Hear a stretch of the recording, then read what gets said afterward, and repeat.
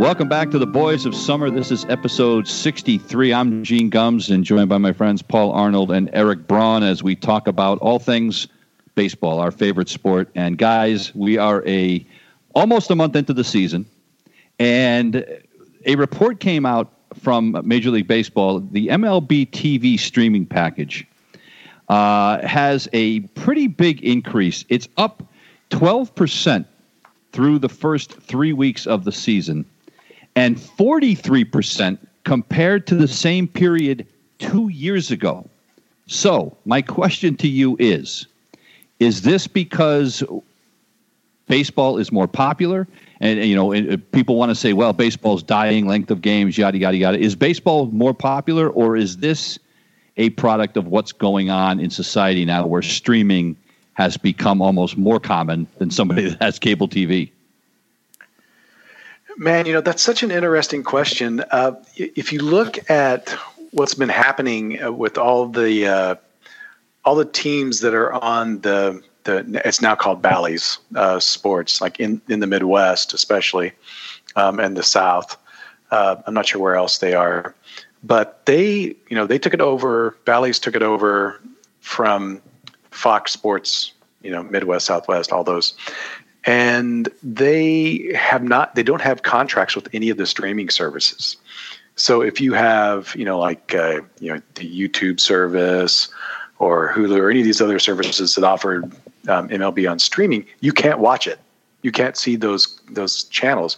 And the outcry has been really, really loud especially I'm on Twitter following all the Royals people, and, people are mad because, they're all cord cutters. They cut the cord, the cable cord, and now all of a sudden they can't watch baseball. So I got to think it's a societal thing where so many people have started cutting the cord to get rid of those expensive cable bills, and they're watching it on streaming services. Now, of course, the challenge with that, if it's on MLB TV, is that there's blackout restrictions. Right. So it would be interesting to see if VPNs, which is a way to disguise where you're watching from. It'd be interesting to see if VPNs have also seen a rise in uptake. I've done that, by the way. Have you? Yeah. I have a VPN, and if I want to watch a Red Sox game streaming because maybe my wife wants to watch something on television, I use the VPN to fool my computer and MLB TV, thinking that I'm not where I am. Right. Deceitful, Gene. Deceitful. You're letting out your secrets now, man. Well, it's not this. You know what? This is.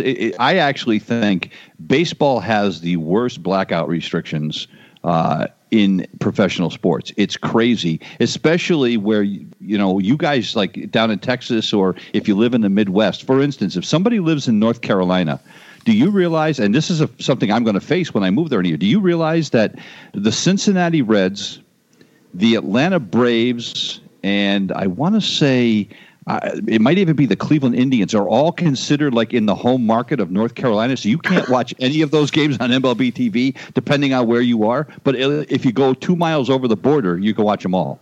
So, their blackout restrictions are crazy.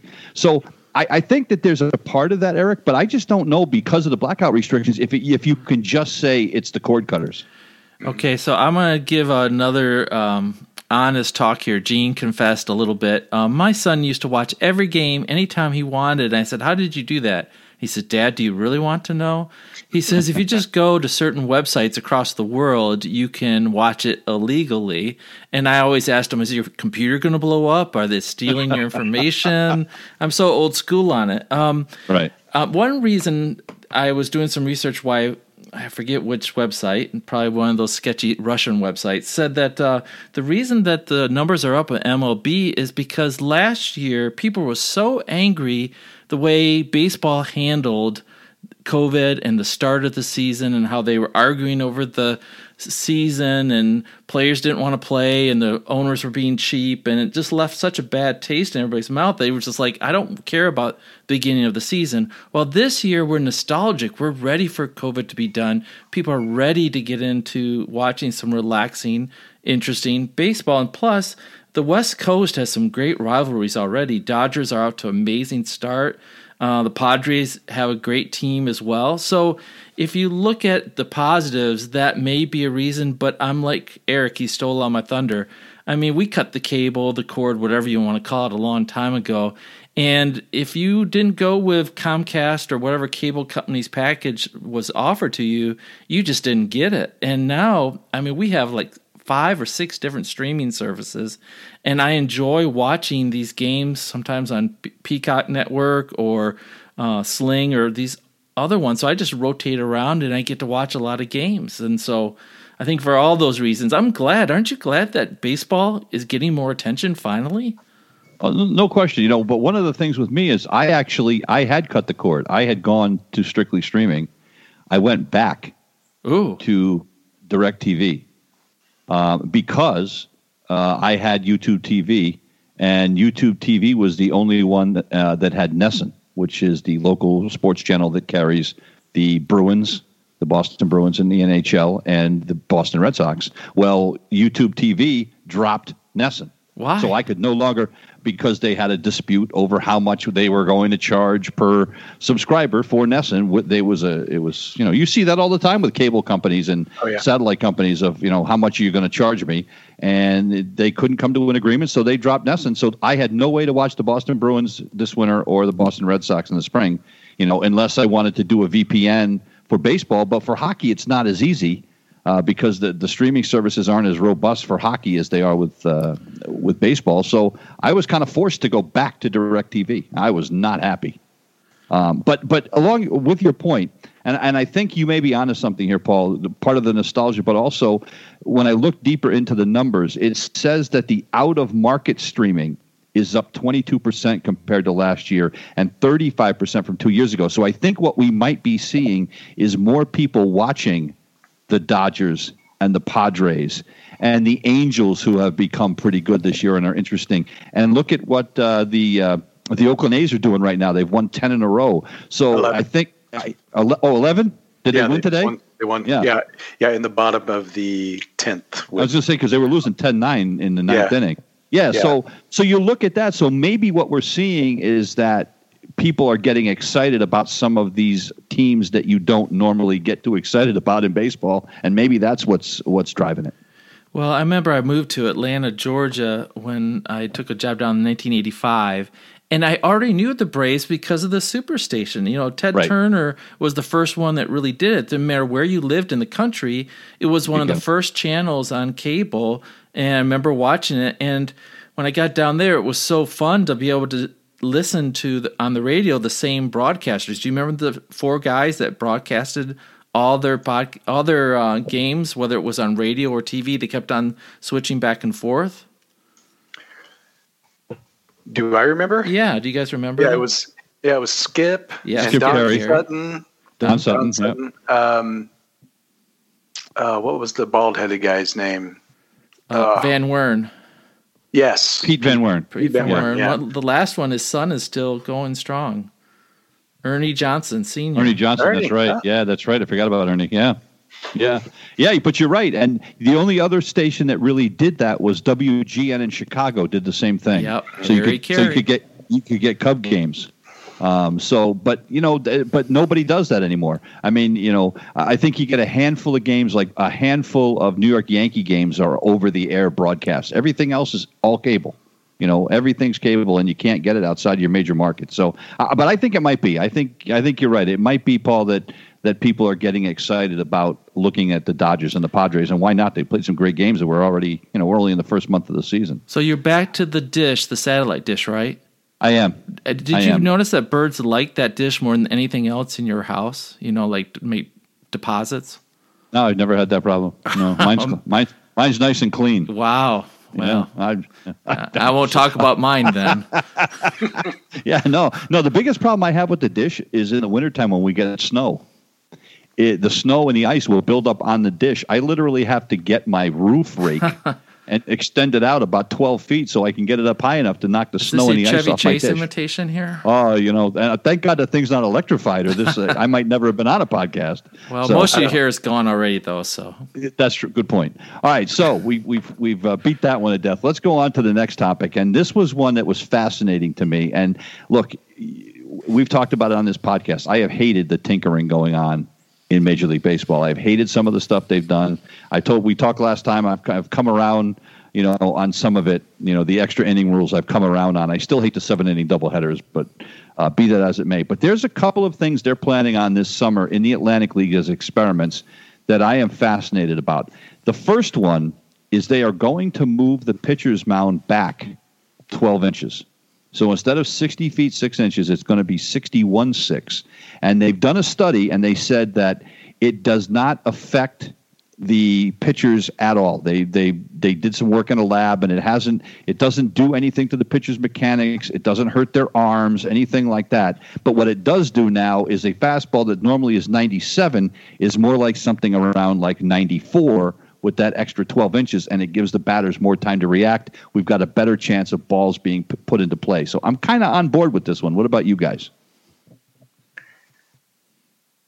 I am not. I just, man, for me, the game of, it's been that distance forever, and I just feel like it's eventually it's going to cause some problems with mechanics, right? Or the balls aren't going to break the same way, or, there's just so much training and repetition that goes into, pitching from that distance that I would think a foot would have to throw something off, right? And besides,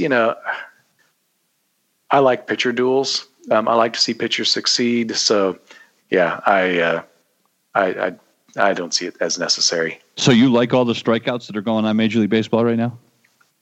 Sure. Okay. I don't mind. Well, part of those strikeouts is because the way they're trying to swing angles for the home runs. It's not all the pitchers, but it's some of it. That's true. Now, this moving back a foot, I'm not, either way, it doesn't really matter to me. I find it very interesting that Theo Epstein has taken a break from being, the genius GM, calling all the shots, to going to the league. And my curiosity is, where do you think this is leading? Does Theo want to be the next commissioner? Does Theo, want to take some time with his family, then come back to a really good, sweet situation? But he's the face. It reminds me of, the Yankees manager that was doing some things in the league office. Joe Torre. Joe Torre. It sort of seems like, a likable guy that people respect, and so Major League Baseball puts them in charge of something that's slightly controversial, because you think, gosh, if Theo's for it, how can we be against it? So I'm not against the moving back the home plate or the pitcher's mound 1 foot, but I'm totally against the double hook rule. And you want to explain that, Gene? Let's get into that. I just want to finish up the mound thing first. All right. And I hear what you're saying, Paul. Eric, but look, here's the thing. They did a study, and it's the American Sports Medicine Institute. They conducted a study back in 2019, and they had college pitchers throwing from 60 feet 6 inches, then 2 feet farther back, 62.6, and then 63.8. There was no significant difference in anything. No measure. Really? In rotational motion, acceleration, velocity, and strike percentage remained consistent. The only thing that changed was that little bit of extra time that the batter had, but it had no noticeable effect on anything. The ball's breaking, strike percentage, anything. Really? Yeah. How is that possible? You know what? I don't know. I was a little bit, because that was my first reaction when I heard it. And then when I'm reading this story, this AP story, and they cited this study, I was like, well, all right, I can deal with that. The other thing to remember is there is a history in Major League Baseball of tinkering with the mound. Now, normally it's just the height of the mound. Right. If you remember, they lowered the mound back in, I think it was 1969, after Bob Gibson had that ridiculous season. And actually, that was the year of the pitcher. Nobody could hit the baseball. Mm-hmm. But when baseball first started, it's been 60 feet 6 inches since 1893. So It's been a long time. Before that, it was only 55 feet away when baseball first. Yeah, think about it. So there is some history of tinkering with the mound. So that's why, and what they're going to do the first half of the season, it's going to be 60 feet 6 inches. The second half of the season is when they're going to move it. So they have a control group for the first half of the season, and then you can look at the differences in the numbers in the second half and see if there was a noticeable difference, and if it's something that's worth doing, or if there's something, maybe some unintended consequences they didn't think about it. So I think they're doing it in an intelligent way. And I think if Theo Epstein's behind it, look, he's a pretty bright guy. And so, I'm okay with them trying this. And let's see, I mean, the jury, I guess, is going to be out. But the one that Paul referenced is the one that I'm excited about. And it's called the double hook rule. Instead of having, it's the DH. So every team will start with a designated hitter. But as soon as you pull your starting pitcher out of the game, you lose the designated hitter. Now, you might say, well, okay, so what? If your pitcher goes deep into a game and you're going to lose your DH in the 7th or 8th inning, it's not that big a deal because by then you're probably going to be using pinch hitters anyway. But if you want to pull your starting pitcher, this whole stupid opener rule, it'll blow that up in a hurry. When you want to start a guy in the first inning and have him pitch 1 inning and then, bring in 4 other relievers after that, it's going to have a significant effect because now all of a sudden you're not going to have a DH. You're going to have to use a pinch hitter every time the pitcher spot comes up. You're going to run out of players. So I like this because it's going to encourage managers to keep their starting pitcher in the game. Now, obviously, if he's getting shelled, that's one thing. But it might stop Kevin Cash from pulling Blake Snell out of that World Series game. Just a thought. Just a thought. We had to go back there. I did. Just a thought. What do you think? Paul, I know you're champing at the bit. I am a little bit. So I know, Gene, I think you have a bias against managers are creative with their pitching staffs. It's so old school for you to say, gosh, if you have a starting pitcher, he's got to stay in there for 4, 5, 6 innings. It sort of ruins the flow of baseball if you have all these pitchers coming in and out. Yes. I don't agree with that. I think if you're a manager, you do whatever you can with the players you got to win the games. That's what your fans are depending on. And some teams just don't have the pitching to do what the old school thinking is like. I also don't like to see pitchers hit anytime. I think it's foolish. I think they only hurt themselves. It's less exciting to me when you have a pitcher in there. I like to have the designated hitter there all the time. Don't attach it to pulling a pitcher. That seems contrived to me. And your point is, hey, you don't want to, pull your pitcher too quickly. I'm a little concerned if pitchers are pitching too many innings early in the season. I think they need to protect their pitchers a little bit. So is there temptation for a manager to leave a pitcher in there too long just to keep his DH? I don't know. But I think the main point is I don't want to see pitchers hitting. I don't like to see it connected. Let a manager be creative the way he's managing his pitchers. That's it. Yeah, for me, I think, I really like the idea. I like that it brings a little bit of strategy, to handling pitchers to the American League. But it also doesn't, the chances of seeing a lot of pitchers flailing away at the plate is also minimized. So right. I think to me, it's kind of a nice middle thing, and maybe get, the entire league on one set of rules, which would be nice. That I think it's great. I think pitchers, if they want to bat, and the managers are happy to let them, like if you've got Ohtani on your squad, right? Let him go and let him bat if he wants to. He can be the pitcher and the DH, or whatever. Right. Pinch hitter. That's what I think. That's it. I think it sounds like a good idea. Yeah, I mean, I get where you're coming from, Paul, but here's the thing, and this is where, you talk about teams don't have enough pitching. It's because they don't allow their pitchers to develop anymore. We are so caught up in specialization these days and protecting these guys. I mean, we will probably never see a pitcher throw 250 innings in a season again. That's insane to me. To me, that's like telling my starting quarterback in a football game, you're not throwing any more than 20 passes in this game. I don't care what the score is. You're not throwing any more than 20 passes. If you are an NBA team, you're not taking any more than 15 shots tonight. I think, and I get that there's a little bit of a physical difference in throwing a baseball than there is shooting a basketball. I get that. All I'm saying is that, for instance, a guy like Blake Snell, who was one of probably the top 8 or 10 pitchers in Major League Baseball last night, got yanked out of a game that he was in control of for no reason other than Kevin Cash looked at numbers and said, my numbers say he should come out of the game right now. There's no incentive for a manager to manage by feel anymore. It's all done on a spreadsheet, and that's my problem. We have lost some of the romance of the game by looking at a spreadsheet. You know, it's the same. It's my same feeling of why I hate the idea of robot umpires. They get the calls right 98% of the time.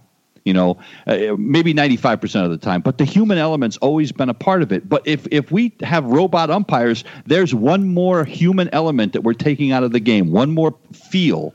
And it just to me, we're ruining the spirit of the game. All right. Well, I'm going to agree with you on that part because I do think baseball is so much more mental than people give it credit. I mean, some of our favorite movies are Major League, where you see the players in the clubhouse just doing all these mental gymnastics trying to get ready. I think, and I don't know if you consider golf a sport, but golf and baseball, you have to be so right mentally. It's not the physical's there. Most of those guys could win any week on the golf tour, but it's the mental business. And I think what separates a lot of baseball players between minor league and major league is the mental, is being able to go out there. And a manager, I do agree, has to have the ability to work with the players and not always go by the book. Because if you always go by the book, then the player like Snell goes to Cash, hey, don't you trust me? I mean, there's part of that, you know, connection that's way more than just the numbers. And I think a good manager knows how to motivate. And if they don't, they're not going to win just by the numbers. Let me give you an example. Yesterday's Red Sox game. Now they won the game yesterday. Eduardo Rodriguez come out and he pitched the first 6 innings. He had given up 2 hits and 1 run. He had thrown 88 pitches. Well, as soon as the 6th inning is over, if you're on Twitter, everybody who's, you know, the Red Sox, you know, masses on Twitter are all like, okay, he's done, you know, 88 pitches, 6 innings, get him out. Well, you know, Alex Cora decides to bring him back out for the 7th inning because he'd been turning, you know, the Blue Jays couldn't hit him. What happens? First guy he faces, Randall Grichuk, hits it out. So then everybody on Twitter is like, I told you should, you know, but my point was he'd thrown only 88 pitches. He's killing these guys. Why wouldn't you send them back out for the 7? You know, and sometimes maybe it's not going to work out, but probably 9 times out of 10, it is. You don't want the pitcher to doubt himself, too. Like, oh, you come on. Well, I'm saying if you threw him out, if you pulled him and he said, oh, you're done, all you can do is 88 pitches, then you're putting doubt in his mind that he could never go beyond that. Well, yes. I thought you meant you're putting doubt in his mind because he goes out and gets No. What I'm saying is if you're always living by the numbers, then it becomes the new normal. Then they think, I can only pitch 80. I'm no good after 80. No. You know, tell that to all these great pitchers like a Verlander or a Johnson or, you know, all these guys who did what they had to win the game. Like Schilling, one of your favorite pitchers. It wasn't a pitch count. He was going to throw it as long as he could. So, Paul, by your... If we're going to, if what you're saying, if that's what we want, this double hook rule could help you there because it would make the manager less likely to pull that starter out if he's pitching well. You're a sneaky guy, Gene. You're a very sneaky guy. Always thinking that, Gene Gums. I'm just thinking. I'm glad he could convince you to agree with him. You give me enough time, I can convince anybody of anything, or convince yourself more. Or that. All right, let's move on. So, like I said, we're first few weeks in. I want to talk about what are the big storylines of this first 3 weeks. Is it still Fernando Tatis Jr.? Is it still what the San Diego Padres and the Los Angeles Dodgers are going to do? Is it how bad the New York Yankees have been? What to you is your takeaway from the first few weeks of the season? And if you want to be parochial and go with your hometown team, feel free. But for you, what's the big story so far? You know, I mean, yes, obviously for me, the big story is that the Royals are in first place, right? But beyond that, you know, I'm a little concerned at a lot of the injuries to some of the young guys. You know, you've got Tatis out, a couple other young big stars are out. So I'm a little worried about the after effects of the shortened season last year.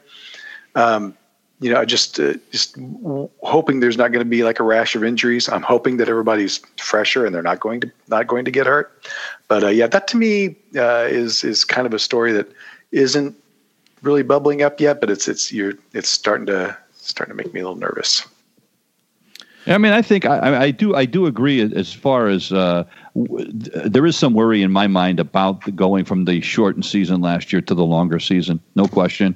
But I'm more worried about it with the pitchers, I think, than I am with the position players. And I'm worried about Tatis. I mean, now he's back. He was out, for a few days, but I'm more worried about him because he's real young in his career, and he already seems injury prone. He does, yeah. And they just gave him a ton of money. So if I'm the Padres, I'm maybe a little bit concerned about that. But let's hope that this is, just some bad luck. But and now with the Braves, Ronald Acuna Jr. got hurt diving back into first base on a pickoff play.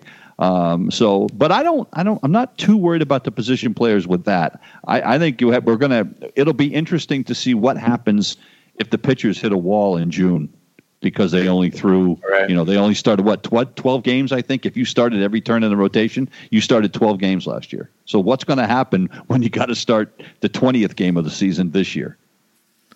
I'm a little concerned about my cousins, John and Steve, and my friend Gene. They're all huge Red Sox fans. I mean, the Red Sox are just building you up to let you down, guys. I mean, they're 12-6 now. How can they keep this up? Before the season, Gene was going, I don't know. And now he's on the bandwagon. Oh, Gene, are we going to have to get you back up in August and, get you something cold to drink? Or are you going to be able to survive this year with they're just teasing with you, man. I mean, the Yankees, can they stay this bad this long? That's the biggest news to me. The Yankees are playing so bad. Are they just going to finally break out of it at some point? They're just too good to stay there, but I don't know. I'd hate to see my friends just let down so much if the Red Sox don't make it. Yeah. Well, number one, I always thought the Red Sox had a chance to make the wild card, and I'm still going to go with that. Do I think they can win this division? Absolutely not. I think at the end of the day, the cream will rise to the top. And right now, the New York Yankees have way too many weapons. Now, the Red Sox can hit the ball, but if the Yankees get any kind of pitching, if Corey Kluber comes back and starts to pitch well, and Garrett Cole, we know what he can do, and if Domingo Germán, and Severino pitch well, that team is going to win the division, I think. But I think this Red Sox can still be a wild card team. But and we still have Chris Sale coming back. So I'm holding out hope that we can keep things above water until Chris Sale gets back. Yeah, I was watching CBS Sports. They were talking about baseball, and they had some expert named Middlebrooks on. And I said, Middlebrooks, who did he play for? And he played third base for your beloved Red Sox. And I thought, he did. What the heck? And he married a sportscaster from the NESN network. Yeah. Yep, he sure did. And he's great on Twitter, by the way. He's a great follow on Twitter. Very opinionated. He's got his own podcast, and he's really good. He's really good. But no, I don't think the Yankees can stay that bad. What about the Houston Astros? Can they stay that bad? I mean, look at the House of Fire they got off to, Eric. 6-1, and now they can't get out of their own way right now. Yeah, with the Astros, obviously COVID hit them pretty hard. So I think they'll end up putting it back together. I think it's going to be a 2-team race between them and Oakland. Oakland is also not going to stay this hot forever. I mean, this afternoon's game, and of course we're recording this on Wednesday afternoon. I mean, they were about to lose and scored 3 unearned runs in the bottom of the 10th to win. So, right. I mean, sometimes at some point their luck's going to run out. But yeah, I think the Astros will come back, and it'll end up being those two teams. Oh, well, don't forget the team I picked. I picked the Angels to win that division. Oh, did you? Yeah. I sure did. They played. They have played much better. They're a much improved team, and of course they're always fun to watch too. Well, but the big thing with the Angels is a lot like with the Red Sox. Are they going to be able to have enough pitching? I think that's the bottom line with them. And your Tigers got off to a good start, Paul, and they teased you guys a little bit, but it looks like they've kind of come back down to earth a little bit, huh? Yeah, Baddoo, the rookie that went from single A all the way up to major leagues, he's really cooled off in a hurry because people got the book on him a little bit more. And, anytime you start overswinging, it's going to happen. And plus, when you have to play a game when it's 36 degrees and snowing, I mean, what do you expect? I mean, the bat, I remember playing as a kid, and man, the bat, if you hit the ball, it just vibrated in your hand. And when you try to throw a ball across the field, and when I had to pitch as a little leaguer, my dad would say, just put mud on the ball, then throw it. And so it works sometimes. It's you bring up a good point, though. I mean, we've seen a lot of cold weather games. What do you guys think about the idea? Should Major League Baseball look at changing the schedule so that the season starts every year on the West Coast, in the South, in dome stadiums for the first couple? Preach it, brother. Why are they not doing that? Can somebody other than the fact? But you're still going to get your 81 home games regardless. But so the Red Sox can't play in Boston for 2 weeks. So what? I think if you ask the Red Sox players, I think they'd sign up for playing in 70-degree weather every game for 2 weeks tomorrow. What do you think it's money? I mean, is that what it is? It's huge here. Every opening game, everybody in Detroit takes the day off, even if they don't have a ticket. They go downtown. They fill up the place. This was so strange this year. The one of the ladies I work with, she said she hasn't missed an opening day since she was 10, and she's close to my age. So this was just, she went down there even though she didn't have a ticket. Does Detroit always open at home? No, they open up other places. That's a good point. Well, but that's my point. I mean, as long you're going to have an opening day, does it really matter what day that is? You are one smart guy there, Gene Gums. It's so every time I see. I mean, it was fun to watch that game in Detroit with the snow, but it just seems ridiculous to not schedule them like. At least the second week in April, right? Yeah. I mean, why? Well, even the second weekend, the Red Sox had a game the other day. It was 33 degrees at game time. Yeah, and that was the second week of April, almost the third week of April. Detroit's playing a doubleheader with Pittsburgh right now, and both games were it started this afternoon. They were playing doubleheader, and both games it was below 40, and it snowed during part of it. And here it is, the 21st of April. So you just can't predict it. So how far do you reach it out, Gene? How far do you go to delay the home? I guess that's the only issue, I guess. I mean, if you wanted to wait until warm weather, then the Boston's not playing at home for a month. I get it. I know. But it seems silly to me to have Detroit playing at home any time between April 1st and April 15th. It just seems insane. April 1st and June 1st? Is that what you're saying?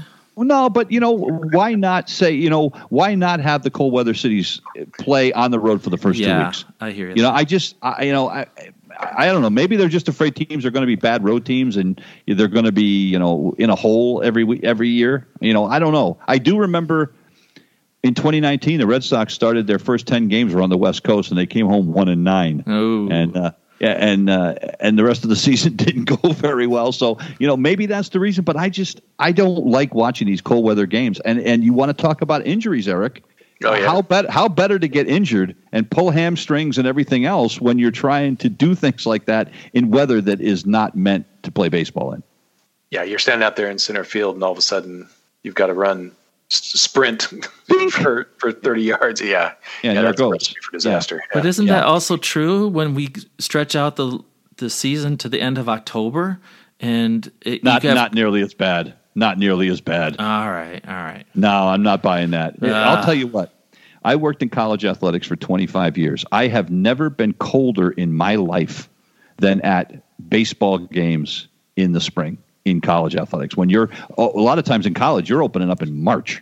Mm-hmm. And I have never been colder in my life than at a baseball game than I was at any football game or any soccer game or anything that was played in the fall. Even if it was in November, I was colder at baseball games than I ever was in any of those. So no, I don't think October is really a problem.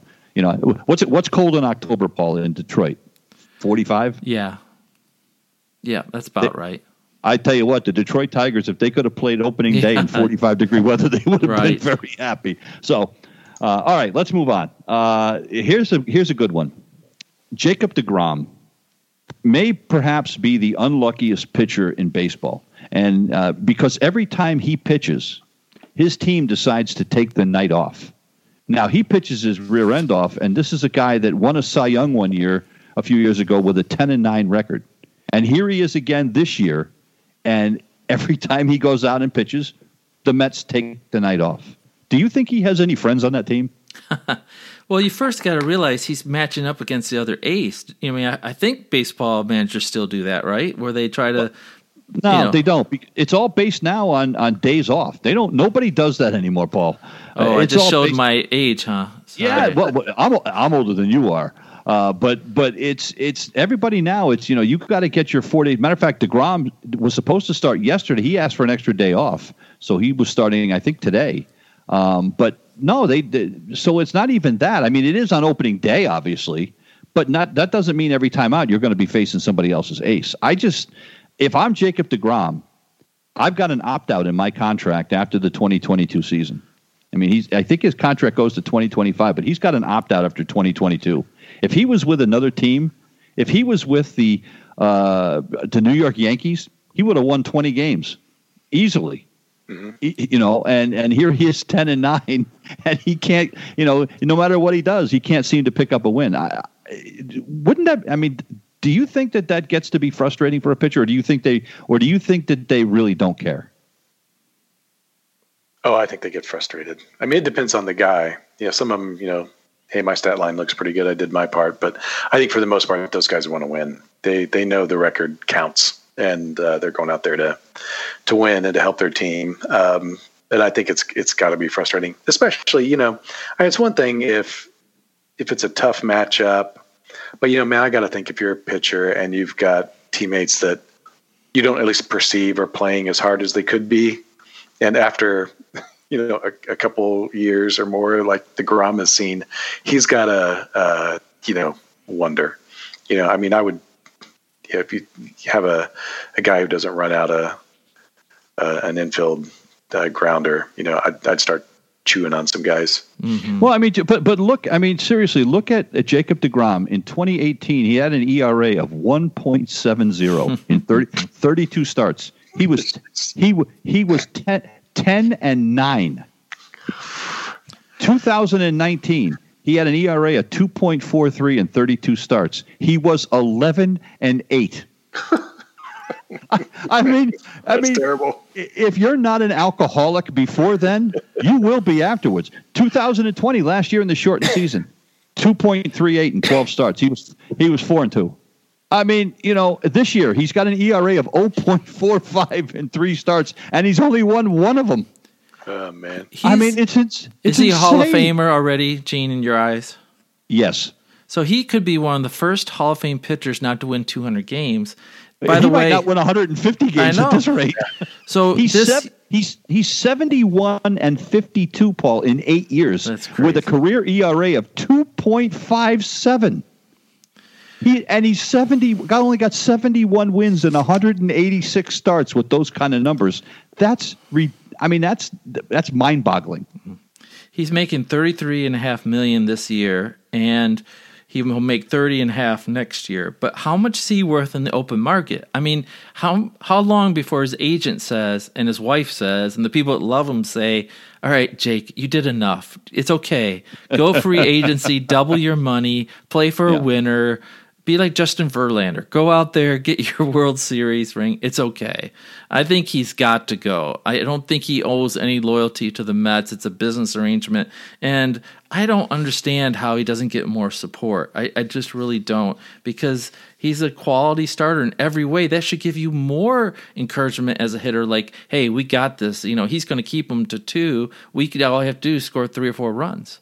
But can you remember anybody else in history that was that unlucky when they started that their team just didn't score for them?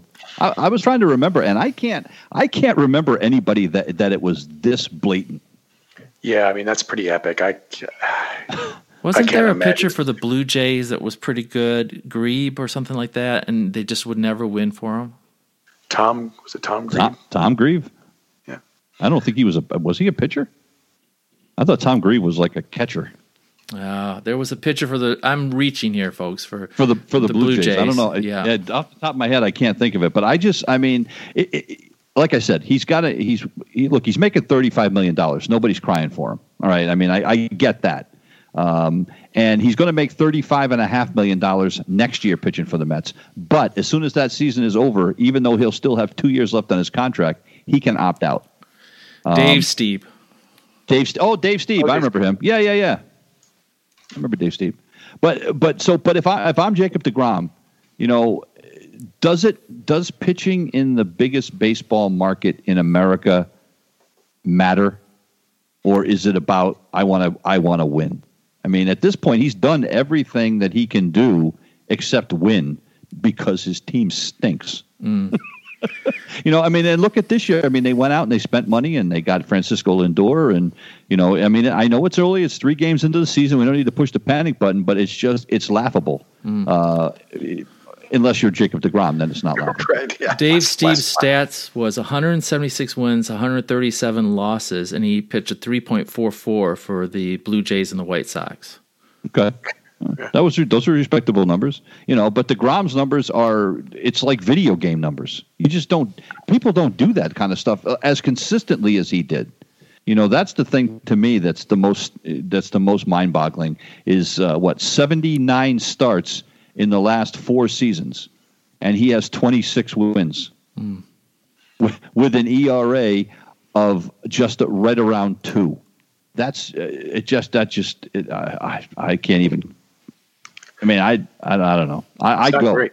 If I'm Jacob deGrom, and God knows I'm not, but if I were, I think I walk after 2022. Mm-hmm.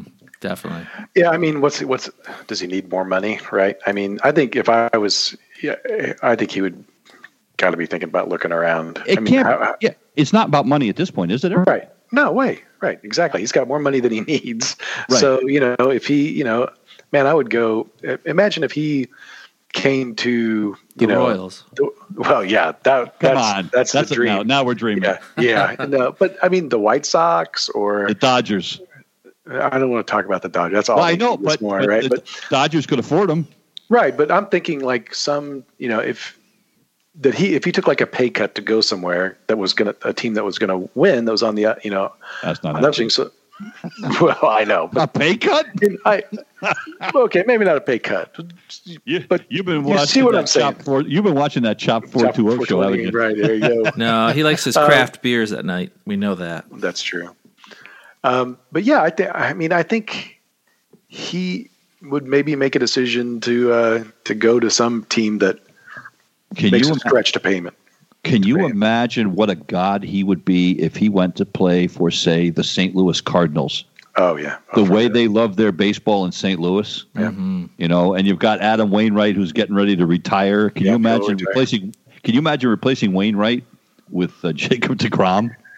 My wife is going to be very, very sad when Waino retires, but I think that might help her have some. You think? Yeah. I mean, but I think you're right. I mean, he's got deGrom's got 2 Cy Youngs. He was the Rookie of the Year, and when he didn't win the Cy Young, he finished either second or third. So, you just got to be looking at your teammates, going, "Really, dudes? I mean, what I got to do?" All right, now I got one for you. It's early in the season again. We are 3 weeks in, and we have already had 7 instances in Major League Baseball of position players pitching. Can somebody explain to me why we have 26-man rosters now? Mm-hmm. Most teams are carrying 13 or 14 pitchers, and yet Major League Baseball is still allowing teams to make a mockery of the game by throwing position players in a game. The Red Sox beat up on Lucas Giolito the other night.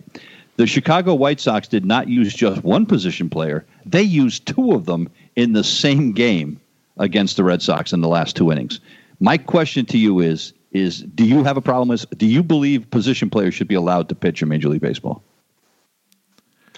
It doesn't bother me. Usually it's a game that's already out of hand, and you might as well, you've got like an emergency pitcher or whatever, give him but you've got 14 pitchers. Well, yeah, on your roster. You got 5 starters and 9 guys in the bullpen. Are you telling me you've mismanaged your bullpen that badly? And see, this is where we get into the whole DH thing again, Paul, and pulling pitchers too early, where we can't control. We have 9 relievers and we still don't have enough pitching. It drives me. I just think it kind of makes a mockery of the game. I was watching that Red Sox game, and a guy literally threw a ball so slow that the radar gun couldn't read it. Usually they get somebody up there to pitch who is at least semi-competent, who can, hopefully just throw some balls that are going to get, hit to somebody who can catch it. But if it's somebody who's, throwing an unintentional, what is it? The eephus pitch. Eephus pitch. Yeah. You know what was worse though? He pitched the scoreless inning. See, but I have an assignment for you before our next podcast. Okay. Go get on YouTube and look up. You know who Willens Astudillo is from the Minnesota Twins? They call him. His nickname is La Tortuga, the turtle. He is the position player equivalent of. Who was the pitcher for the New York Mets that hit the home run that pitched into his 40s? What the hell's his name? I can't. Short, dumpy guy. About as wide as he was tall. Oh, Colon. Yeah, Bartolo Colon. This is the position player equivalent of Bartolo Colon. Go on YouTube, see if you can find it. He pitched an inning for the Minnesota Twins the other day, and he pitched a clean inning because he, again, was throwing like slow pitch softball. He threw pitches that were 51 and 46 miles an hour. It's kind of funny to talk about, but you're going, really? This would be like the New England Patriots deciding to take their long snapper and throw him in and have him play quarterback in the game because you're getting the crap beat out. To me, it just shouldn't happen. Well, I remember managers for the Tigers always had some utility player that could play 4 or 5 positions, and he would be the designated pitcher if they got blown out. And it was Tommy Brookins, I remember. Yeah. And I think that had a little class to it. I mean, that you didn't just throw out anybody. You had somebody who threw batting practice, who knew what he was doing. And sure, he wasn't throwing faster than 80, but at least it was respectable. And I guess I hear your point is like, is this just a mockery? Are we just doing it too far? I wish they just had. I love those utility guys. I always loved that they got time to play, and you never knew where they're going to go. And once in a while, there was a chance they could play all 9 positions. You know what? I think you're right, though, Paul. I think I'd be better with it if there was one guy on a team that was designated my emergency pitcher. I think I would be okay with it then. But I think a lot of what we've seen early in the season, to me, is guys that are throwing the ball as slow as they can and just hoping that guys will screw themselves into the ground trying to swing at it, and that's what we've seen. All right, last thing for this episode. With the change in Major League Baseball with having 7-inning doubleheaders now, we saw a situation this week where a pitcher took a no-hitter into the 6th inning of a 7-inning game in a doubleheader. Even if he had pitched that no-hitter, it would not officially have been a no-hitter according to Major League Baseball. My question to you is it time to change that rule? So I guess, is it technically a rule? Yes. Is it? Okay. All right. So now, first of all, I'm just going to say no off the bat because my Royals were going to be the victim of that game.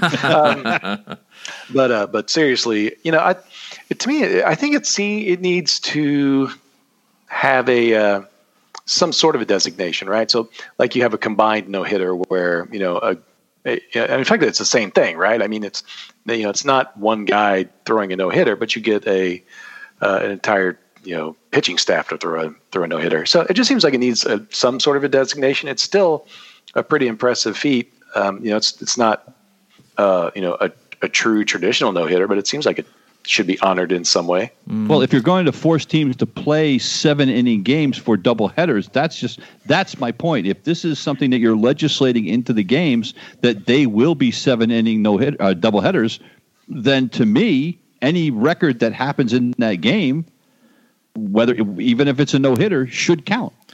Eric, you said something that totally makes me go Gene's way because you said, but seriously. And when I hear but seriously, I think, hey, Rodney Dangerfield. But seriously. But hey, I get no respect. Hey, no respect. Hey, if they go by the rules and they complete a whole game, whether it's 7 or 9 innings according to MLB rules, and they did no-hitter, they should get a no-hitter because they're playing by the rules. They can't do any better than MLB sets it up. Yes, it doesn't almost seem right because a lot of other pitchers would have had a no-hitter if we only stopped at 7, but this is the rules now. You got to go by the rules now. So give them the no-hitter. That's it. Well, shouldn't it be some sort of a no-hitter, like a No. No respect, man. The guy finished a game. Let him have his no-hitter. Yeah, matter of fact, if I'm not mistaken, you don't get credit for a no-hitter if you lose the game.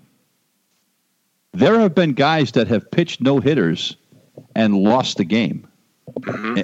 And if I'm not mistaken, you do not get credit. And I'm on Baseball Reference right now, and I'm looking down the list of every no-hitter that was ever pitched in Major League Baseball, and not one of them were less than 9 innings.